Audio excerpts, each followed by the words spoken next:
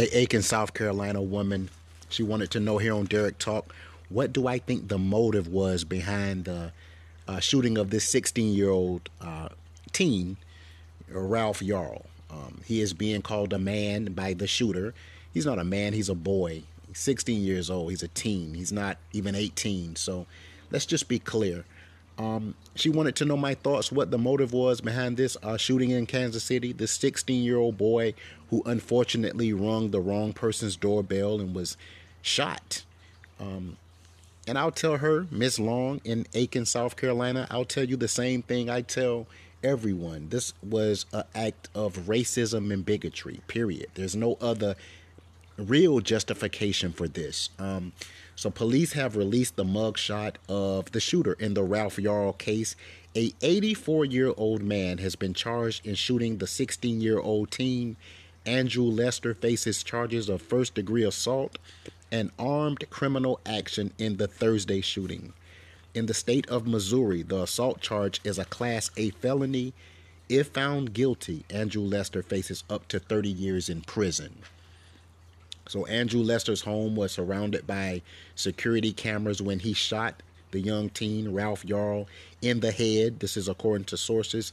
Now, celebs like Viola Davis, Halle Berry, and Chrissy Teigen have joined the outrage. Of course, these people are very prominent celebrities, but they understand, they get it. This is a young black teen that was shot for ringing the wrong doorbell. So I don't care if you're Halle Berry or Chrissy Teigen, you understand that this young man was just targeted by a bigot. He was shot for no reason. He did nothing wrong. No crime was committed. He just happened to be the victim of a very racist and bigoted man. Very unfortunate situation. Andrew Lester said he opened his interior door and saw a black man pulling on the exterior storm door handle. Now, of course, we know that Andrew Lester said, don't come around here following the shooting. This young teen, Yarl, he suffered a gunshot wound in the left forehead and right arm. Lester's bond has been set at $200,000. I don't even know if that's appropriate. $200,000, it should be at $2 million. This guy orchestrated one of the most malice and insensitive crimes that I can think of that I've heard in a very long time. You shot this kid, this honor student, for no reason at all, for ringing your doorbell through a glass door so you could see that he wasn't armed. There was no threat here. He wasn't actually inside your residence.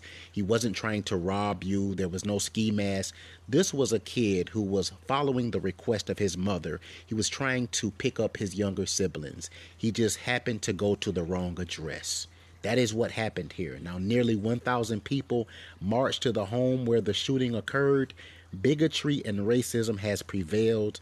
And this isn't 1930. That is my message to Andrew Lester, the shooter, to tell a young black teen, don't come around here no more. You sound like a racist, bigoted, white homeowner stuck in the Jim Crow days when blacks couldn't use the for whites only water fountains. Now, Ralph Yarl, this young, talented teenage musician who plays the clarinet and bassoon in a variety of different ensembles, he has dreams of attending Texas A&M University. This kid was simply trying to pick up his twin younger siblings at the request of his mother. He just happened to ring the wrong doorbell, the doorbell of a man with a heart full of hatred and bigotry. So we are wanting Ralph Yarl to have a speedy recovery. Young man, you did not deserve this. And I think what happened here is Andrew Lester was an older man who was stuck in the 1930s, a time when the racial, the KKK was in full swing, this racial discrimination. And unfortunately, it's not the 1930s, Andrew Lester. It is 2023. And the fact that you shot this young kid, 16 years old, through a glass door, just says that you were a racist who fell into the stereotype that most young black men are going to do something to harm you.